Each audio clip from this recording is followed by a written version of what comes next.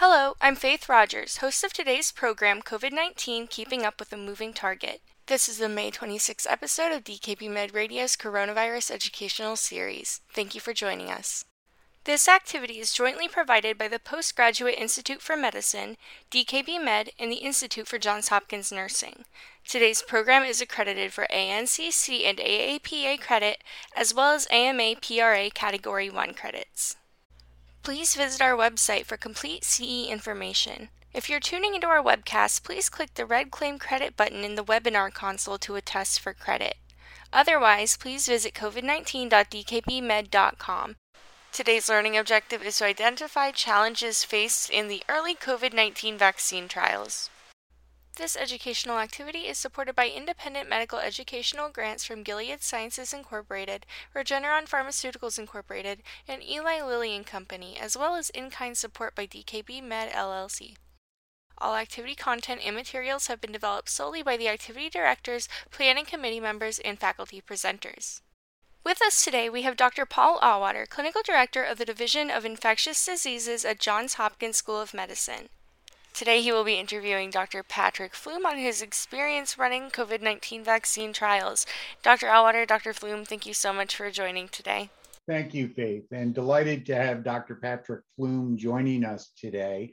Dr. Flume has had firsthand experience with running vaccine trials, and not just one, but several. And I think it's interesting to get some perspectives on the COVID-19 trials to understand why they were set up in certain ways, and also how they might still accomplish them going forward. And I think these are perspectives that could be really helpful.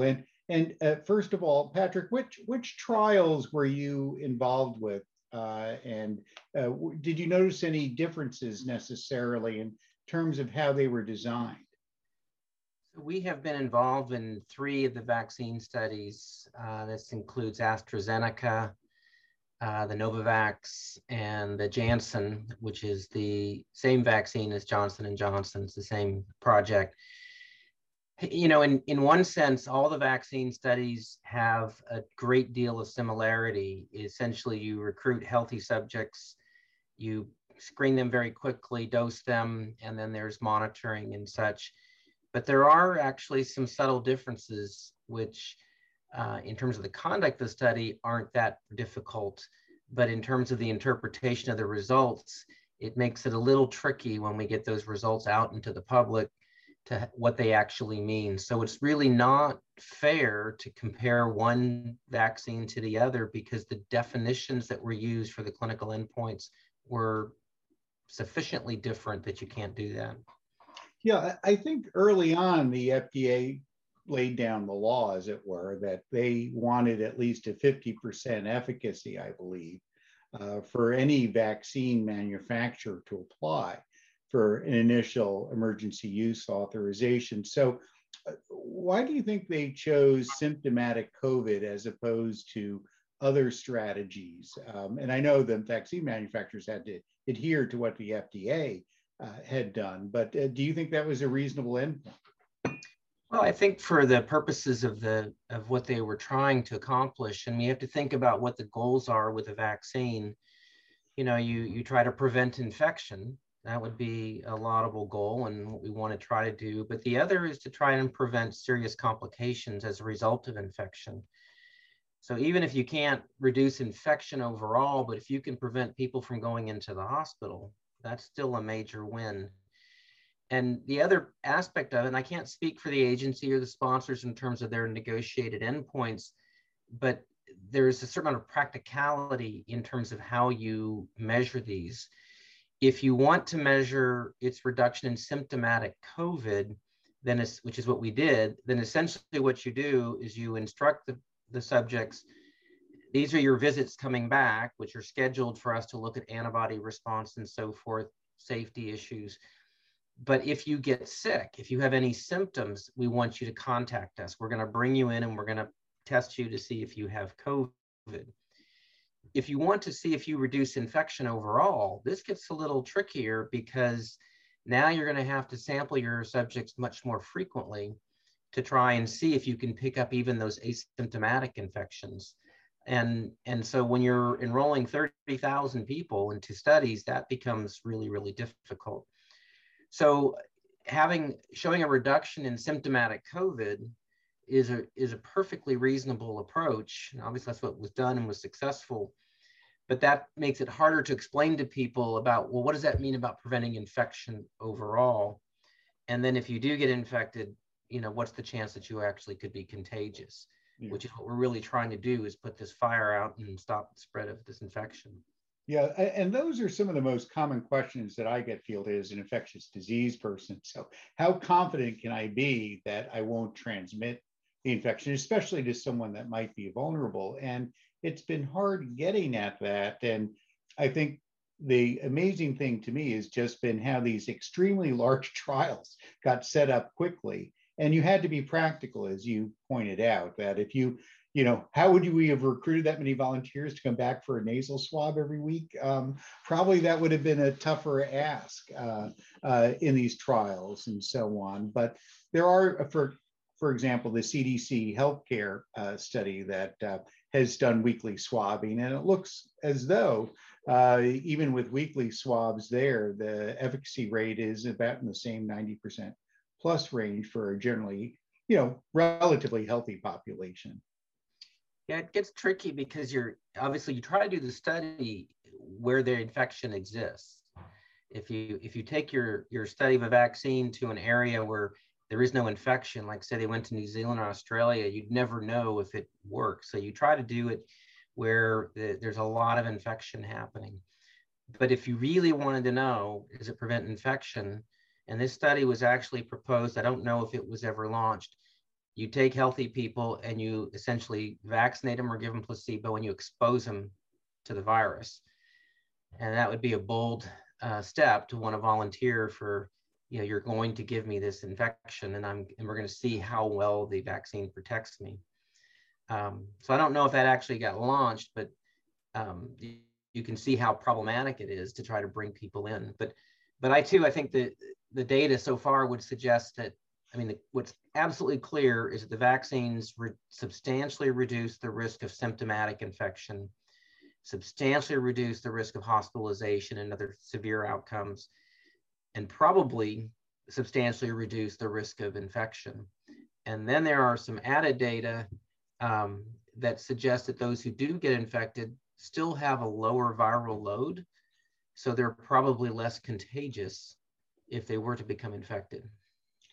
Yeah, and I think that all makes a lot of biologic plausibility that, if you have even partial responses to vaccine, you'll likely have less viral carriage. And my understanding is these human viral challenge studies are indeed going ahead in the UK to try to get at some of those precise answers as to the true correlates of protection, which we can hazard a guess, and people are doing modeling about levels of antibodies, especially with these viral variants. But you made a point earlier that I think is important to reinforce. It's what I call my father-in-law question.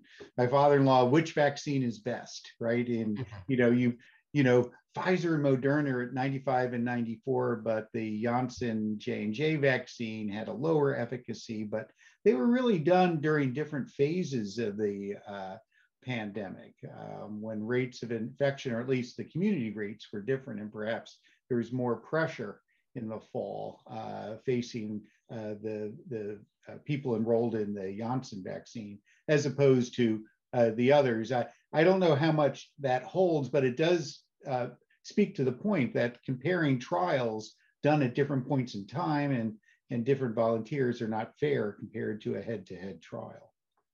Yeah, the advice I gave to most people, in the beginning is, which one should I get? Well, get the one you can get, and you may not have access. And I'll ask them, I said, did you choose which flu vaccine you got this year? And most people say, I didn't know there was a choice in terms of manufacturers. But if you have a surplus of vaccine and one has a choice, they might want to ask, like, what's the frequency of side effects? Even those were measured in different ways when you compare Moderna to Pfizer. Now, in general, they come up with the same results. Yeah, adverse events happen. They generally are mild and transient. So, it's the anecdote that gets out that makes people nervous. And in all the years I've been doing clinical trials, I've never seen so much information leak out as has happened in these vaccine studies. Yeah, no, that's absolutely true. So there's often a frequent concern that the vaccine may not be right for a particular patient. And when vaccine researchers are designing trials, how is it that we try to mimic what we think are going to be the treatable population? If you perhaps also can add a little bit about your location and background and your efforts to try to help match what perhaps the vaccine manufacturers had hoped to achieve. Sure. So when you are doing any study, you're trying to enroll a population that would be representative of those people you're going to treat. So for example, a lung cancer trial, or what I do in cystic fibrosis, to make sure that the people who were studied are representative of the people in the community that you're going to be treating. So for a vaccine study, our goal is to vaccinate everybody.